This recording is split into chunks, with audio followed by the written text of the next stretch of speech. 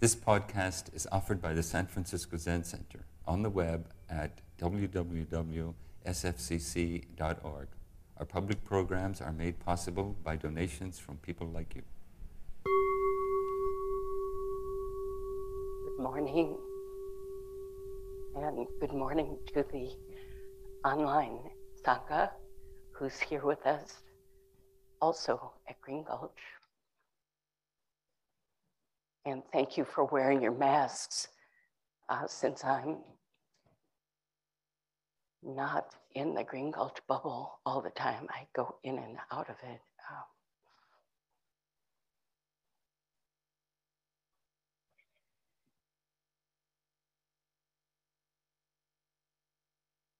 Today is the vernal equinox, the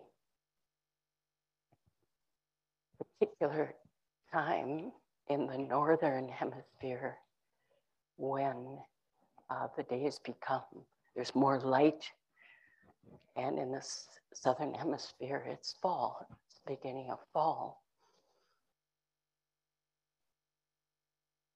And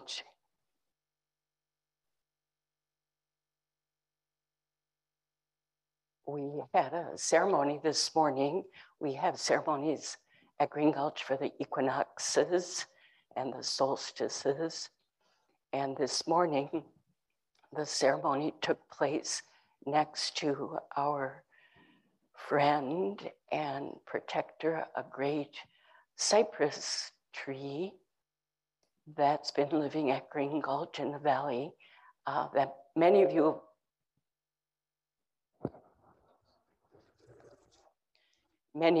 who've been here know the tree well. It's right in the resident parking lot. Can you hear me okay? And it has, it's dying or has died. And even in its death, it shelters, protects, is a home for beings, and makes offerings to the world. So we had our ceremony and a dedication. Abbas Fu did a beautiful dedication to our friend. And we celebrated this mix of celebration and also gratitude and sadness, all mixed together as our life usually is.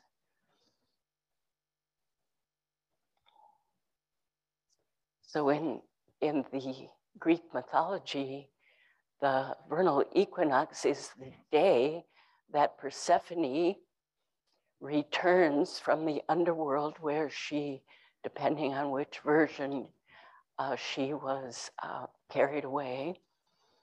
And her mother, Demeter, who was the goddess of growing things, went into total grief and despair when her daughter disappeared, was taken, and she couldn't function. She couldn't do her usual activities of taking care of the earth and growing things and animals and so forth. And those of you who know the story, the whole world was suffering because of this rupture in this mother-daughter bond and relationship. And so Zeus worked it out with his brother Hades that Persephone would be sent back. However, Hades knew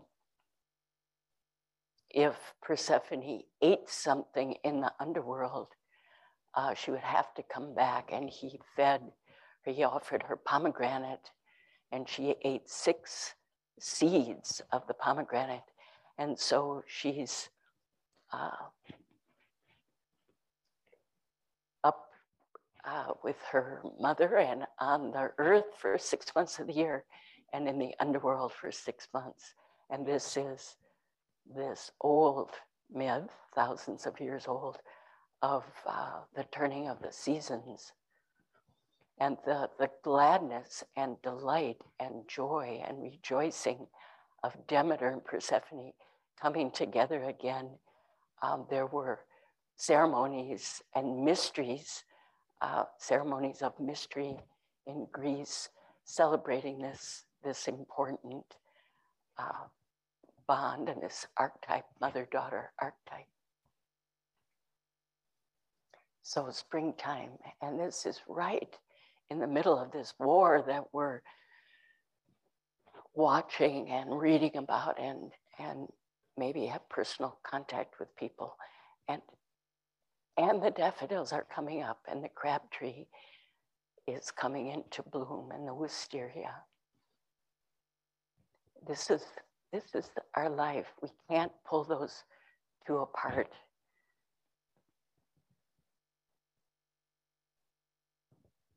Today also is the anniversary of the death of my mother, Miriam Cutts, and she died in 2004.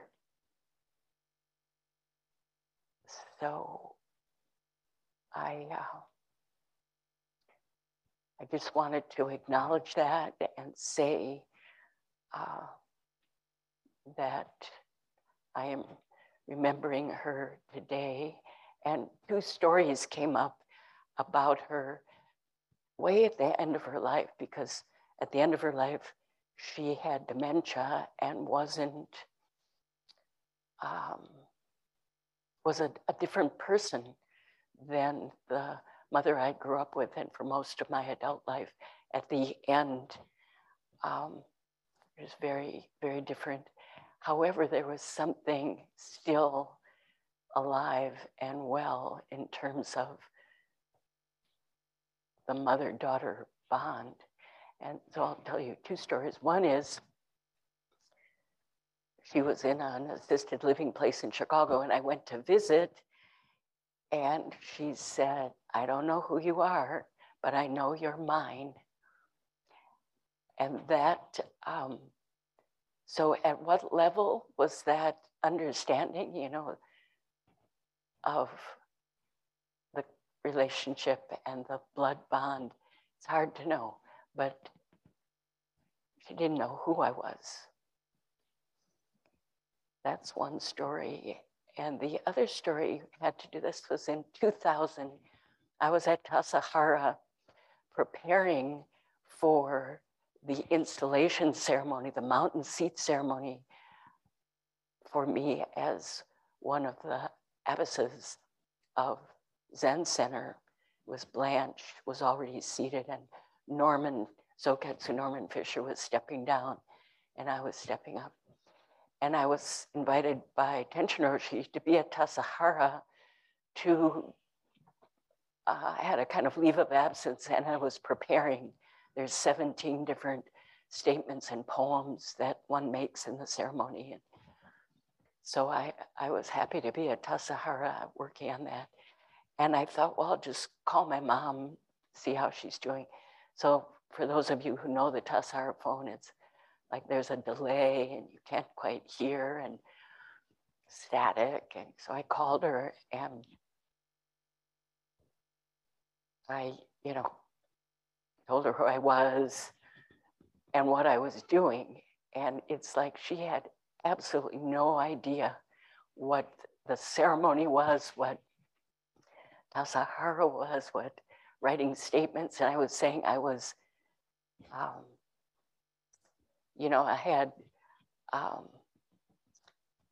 what was the word, like trepidation about this huge, big ceremony, the biggest ceremony I'd ever been in, and all the different parts that I had to learn. And so over this phone at Tassajara, she said, "You're going to do just fine. You'll do just fine. You'll be fine." And where that voice came from, and that meeting me kind of right where I was, without really knowing anything, because she had dementia, but she understood something and just met me there. It was very settling. It's very settling.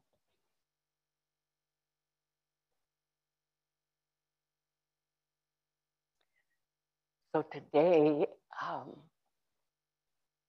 kind of flowing from thinking about our friend the tree, and also my mother's life, and the teachings that have been passed down to us, I wanted to bring up again something I brought up with the group at Green Gulch who sat the one-day sitting last Saturday. And this is the teachings around no gaining idea, not having an idea of gain. So this is something in the senior seminar that I'm in came up around studying a particular fascicle of Dōgen. So this is the chapters or essays are called fascicles. And this one was called Kuyo Shobutsu, which means making offerings to Buddha or serving Buddhas. And in looking at that with a study group and then reading more on my own and then knowing that Suzuki Roshi used to use that phrase a lot, like to have no gaining idea. So in the archive of Suzuki Roshi transcripts, there is, you can choose a teaching or a word and see where in the index what lectures Suzuki Roshi brings it up. And for no gaining idea, there was a long list, like 17 or 18 entries where he brings it up, more than many other subject matter. So no gaining idea. So I wanted to look at this no gaining idea from not the point of view, but out of the teachings of Suzuki Roshi, Dōgen, Shakyamuni Buddha, and Bodhidharma, and the tree, about no gaining idea. And making offerings, which is the name of this particular fascicle, making offerings, serving. So in thinking about the tree made offerings for however old it was. We're not really sure. Is that true, Suki? We don't know for sure the age of the tree.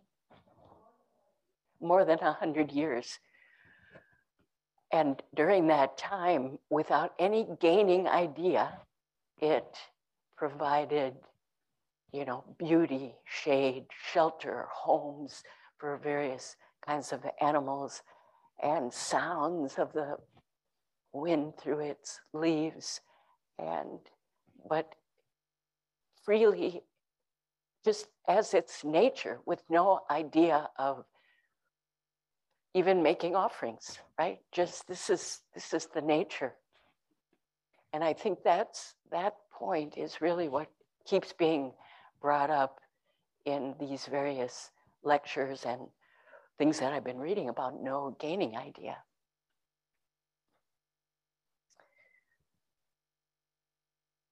So wanting to understand more thoroughly, because it feels like really key, just essential to understand this. So that's why I'm taking this up and taking it up with you all. So I thought I'd start and see if we can come around full circle to all the places I wanted to bring it up. But in this fascicle called Serving Offerings or Making Offerings to Buddha. And in this particular fascicle, Dōgen does a lot of quoting from Mahayana to Mahayana sutras, or maybe more. And in these sutras, our very own Shakyamuni Buddha is talking to his disciples, Shariputra and Magdalena, about some vision he had of past lives in the past. And one of the sutras he quotes is the Sutra of Buddha's original practice, and the other is the Sutra of the Treasury, the Buddha's Treasury Sutra.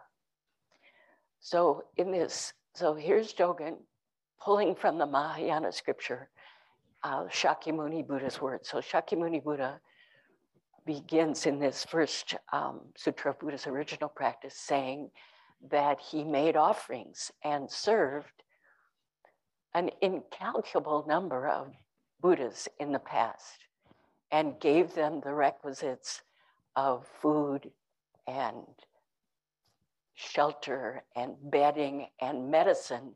Those are standard gifts to the Sangha, the ordained Sangha, for their maintenance of their health, etc. And he served these Buddhas, countless Buddhas, immeasurable Buddhas, for immeasurable eons. And they list, 6 billion eons.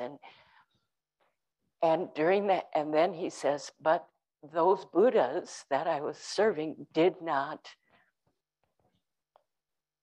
affirm me or confirm me. And that's a kind of a technical term. Sometimes in English said, I use the word prediction, which is very particular. It's the Buddha saying to another Buddha, in a future life, you will be this Buddha named this name, and you will abide in this place, etc. And it's the Lotus Sutra is filled with these instances of prediction, because usually there's only one Buddha per in these teachings per kind of time. So you will be a Buddha. But they didn't predict this Shakyamuni Buddha. They didn't say that. So then he goes on into this other sutra, the Buddha's Treasury Sutra.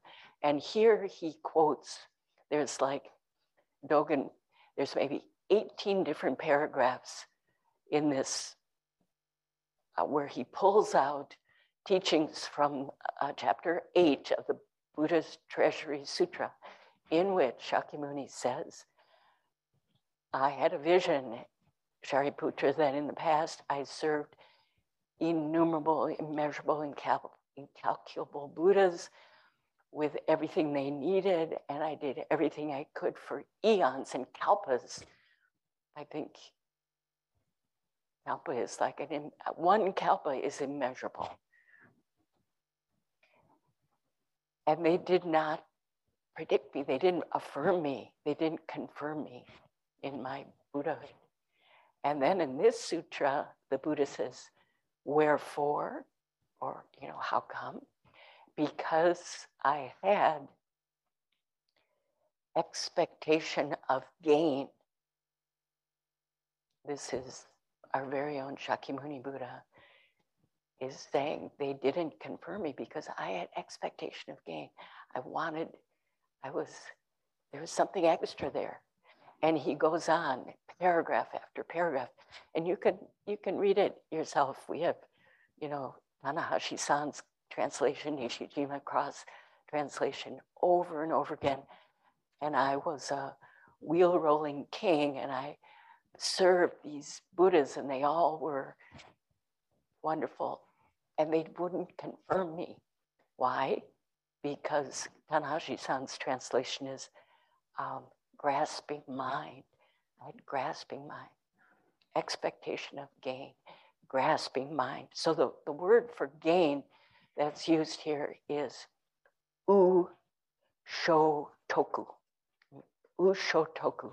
And it means to gain, to grasp, to have some expectation or trying to get something out of something.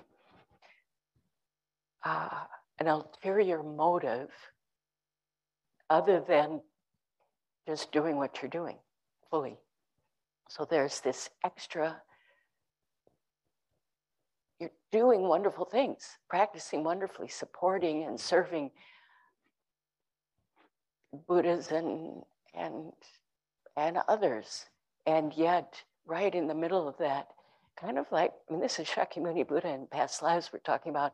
So I figure there's hair's breadth deviation. There's a slight, maybe, expectation of something to get out of doing this good work, this wonderful offerings, making offerings of his entire life. But with what am I going to get out of it was still there.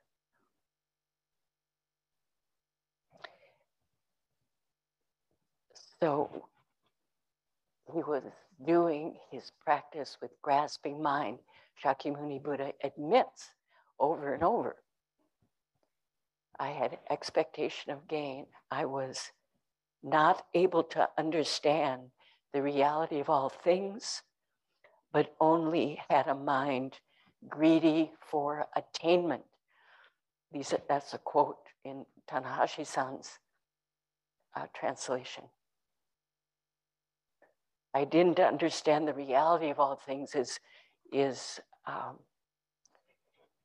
we'll come to that, but the reality of the emptiness of all things.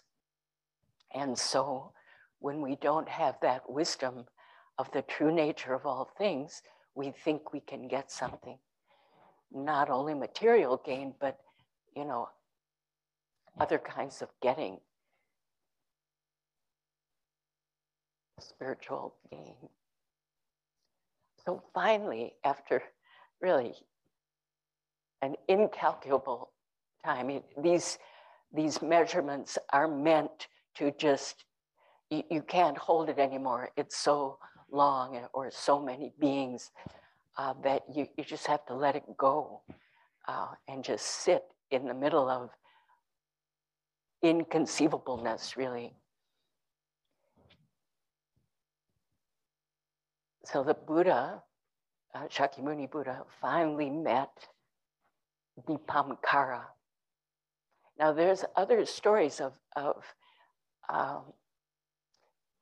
the Buddha in a past life meeting Dipamkara, who had come to this village when he was a religious practitioner, a kind of yogi, who had heard about this wonderful teacher, Dipamkara, and wanted to help prepare the town for his visit. And he had kind of shamanic powers and all, but he didn't want to use those to help the townspeople.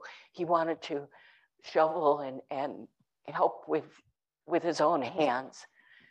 So he was busy working on getting this muddy street ready for Shakyamuni Buddha to come, Dipamkara to come. These are these teaching stories that we can turn now, but about stories of the Buddhas and Bodhisattvas of the past. So Sumedha, Shakyamuni in the past, didn't finish completion of this cleaning of this muddy street. And here comes Dipamkara.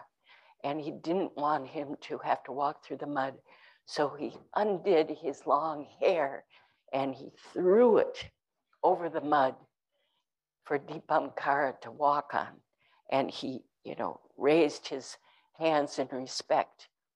And then the story is that Sumedha, from this position with his head down on the ground, which is the origin of our full prostration that we do, he kind of looked up. I picture him kind of all muddy, and his hair all muddy. And he looked up at Dipamkara, and this thought arose in him of wanting to become a Buddha. Now, I'm not sure this is the exact same story of this meeting with Dipamkara where the Buddha had gaining idea, Shakyamuni, because in this story of this serving Buddhas, where he served all these Buddhas, he meets Dipamkara, and it says he attained, it says it in different ways, but he had attained the patient acceptance of dharmas which failed to be produced. Now, this is a kind of technical term, anupatika dharma kshanti. The dharma means all things, and kshanti is patience.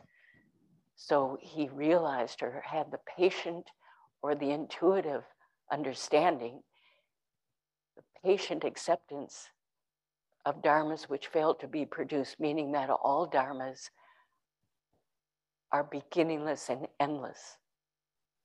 All dharmas are empty of separateness, and therefore, although it doesn't say therefore, there is nothing to gain. There's nothing to get. And to have the patient acceptance, or another translation is Robert Thurman, the intuitive tolerance of the inconceivability of all things. To have, it's a kind of a realization that a bodhisattva can have that includes the wisdom and the compassion together. The wisdom of seeing that there is nothing to gain because all things are empty and they neither arise nor cease, just like we chant in the Heart Sutra. And this, and so in this meeting with Dipankara, he was affirmed, he was predicted, he was confirmed by Dipankara, which means he had dropped any expectation of gain or a grasping. All those other instances, there was this grasping. Maybe even like, I'm picturing my son who does bouldering, and I saw a picture of him with a teeny tiny handhold with like 3 fingers on this boulder hole, like that, like even, hair's breadth deviation. And that was dropped in this realization of the inconceivability and this patience with all things are like that. And there's nothing to get. And to be patient with that. To have a tolerance for that.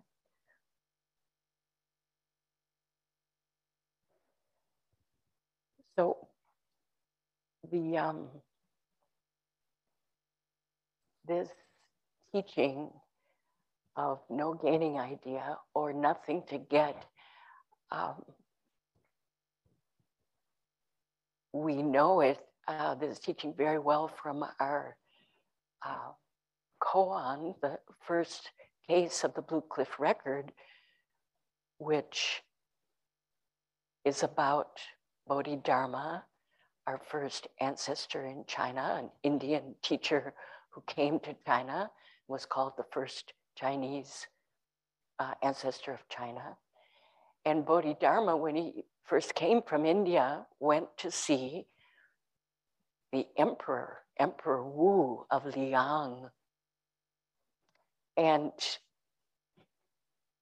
so here's this teacher coming from India, and Buddhism was in China then, the beginnings of Buddhism. And Emperor Wu of Liang said, "What is the highest meaning of the holy truths?" That was his question to Bodhidharma. This is the first case of the Blue Cliff Record. What is the highest meaning of the holy truths? And Bodhidharma said, empty, without holiness.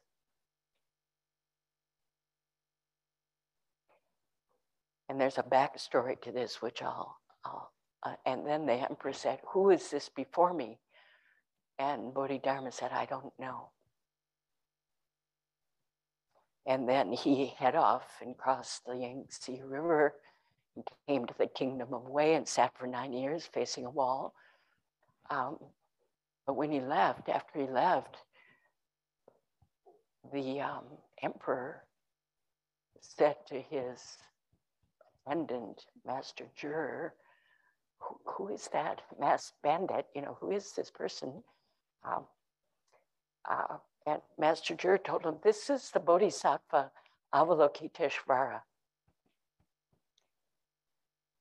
And then the emperor was regretful and wanted to send an emissary to bring back Bodhidharma to come and teach. And Master Jur said, you can't bring him back, not even if you sent the entire country to bring him back, he won't come back.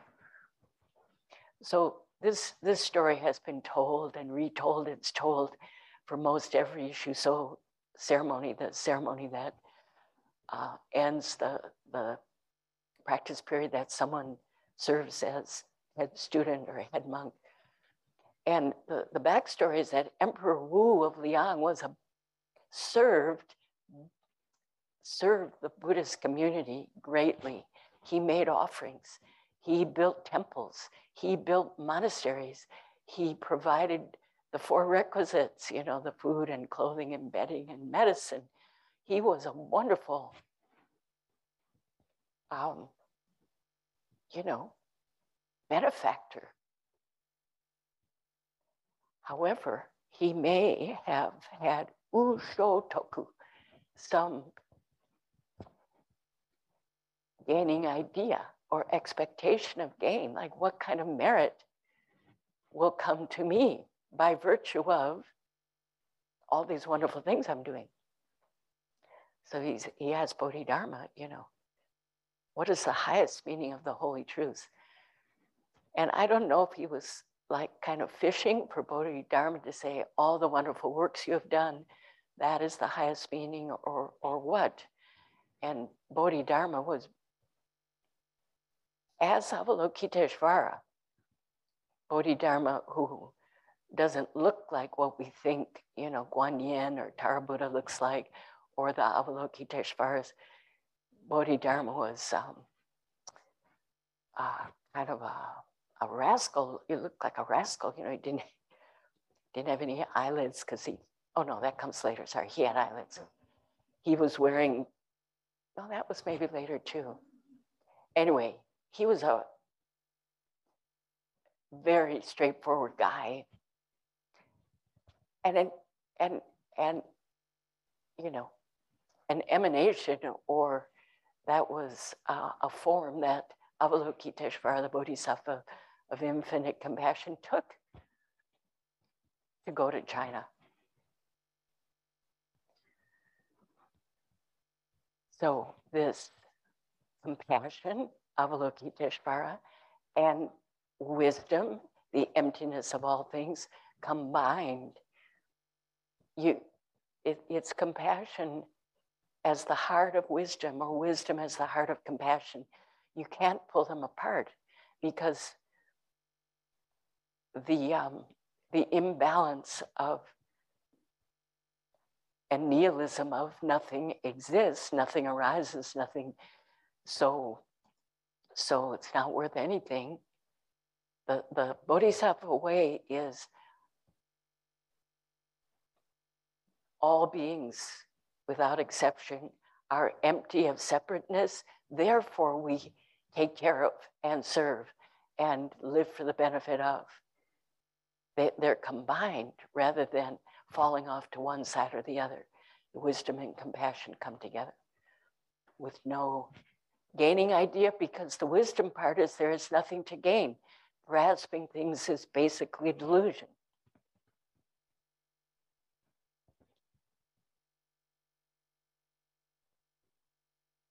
What is the highest meaning of the holy truths? Empty, no holiness, nothing to gain. So the last, the time. So in looking at some of Suzuki Roshi's transcripts where he brings up gaining idea, no gaining idea, and the practices around it, I came upon a one-day session in 1967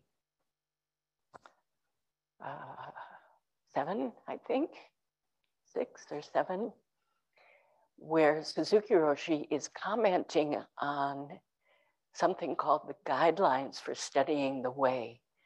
In Japanese, it's Gyakudo Yojin-shu. And it's in Moon and a Dewdrop. You can look at it, Guidelines for Studying the Way. And it's a series of like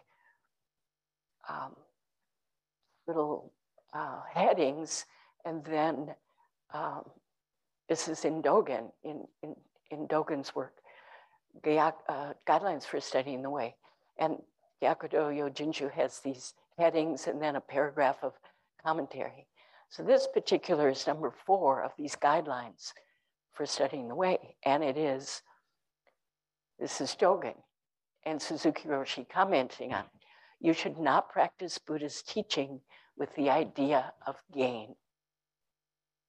So there it is, not Dogen quoting from other sutras about Shakyamuni Buddha, but saying these are the guidelines for our practice.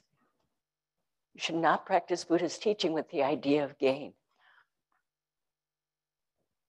And then there's commentary.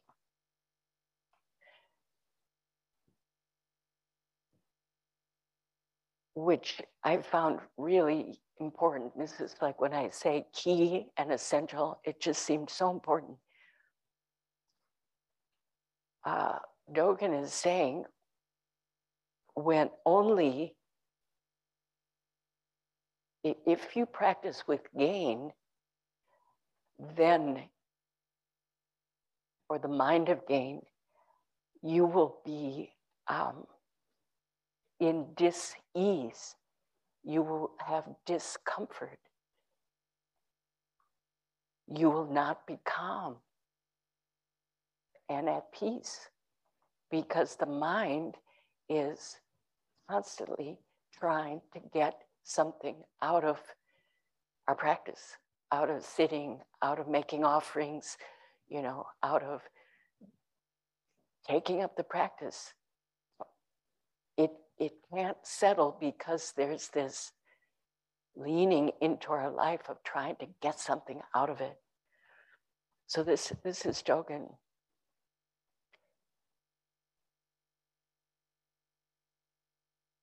Buddha's teaching cannot be attained by having ideas or not having ideas. Only when the mind of pure practice coincides with the way will body and mind be calm. If body and mind are not yet calm, they will not be at ease. When body and mind are not at ease, thorns grow on the path of realization. So this, it also reminded me of Zazen instruction. When we first come to practice, we're given Zazen instruction. And included in that is, in terms of working with our mind, don't chase after thoughts, don't push thoughts away, right? This is part of this teaching around the idea of gain. I want more of that. If it's pleasant things arising, I don't want this. I want to get away from that. That's a kind of gain. And also, so that's how we work with our mind, to not push things away or grab at things, just sitting upright in correct bodily posture. And also, this sitting upright says it all, not leaning into our life, not leaning away, not trying to get away, and have some handle on things that we can use, by means of, that we can use. This is very subtle, I feel. It can be subtle and gross, but I think it can, over the years, become more and more subtle grasping, subtle expectation of gain.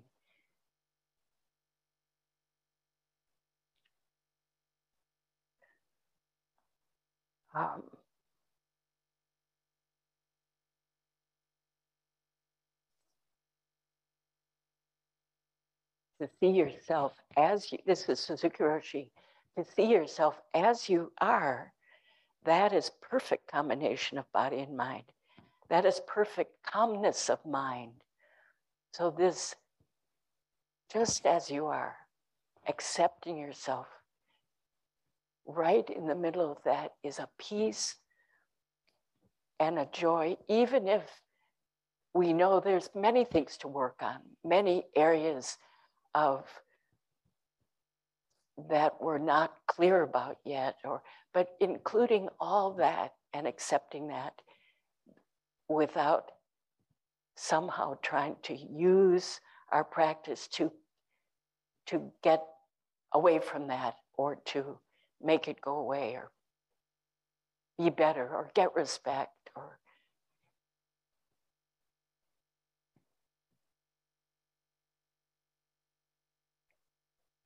to see yourself as you are. And right in there, I can almost feel the settling and the calm, even if there's sadness there or grief, to be able to have the patient acceptance of dharmas which failed to be produced. Right there is a calm and a peace and wisdom and compassion together.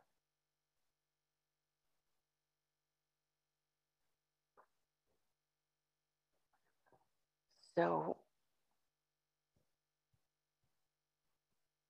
I'm taking this to heart and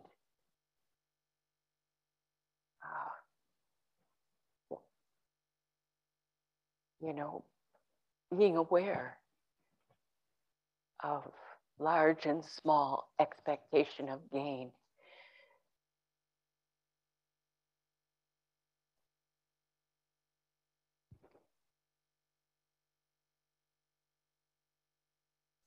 So this is, for me, a very rich teaching, and there's a lot more for me to turn and maybe turn with you. But I think it's a good time to stop, and we'll do our closing chant, and then there'll be time for question and answer, both at Green Gulch and from the online group. Okay. Thank you for listening to this podcast offered by the San Francisco Zen Center. Our Dharma talks are offered at no cost, and this is made possible by the donations we receive. Your financial support helps us to continue to offer the Dharma. For more information, visit sfzc.org and click Giving. May we fully enjoy the Dharma.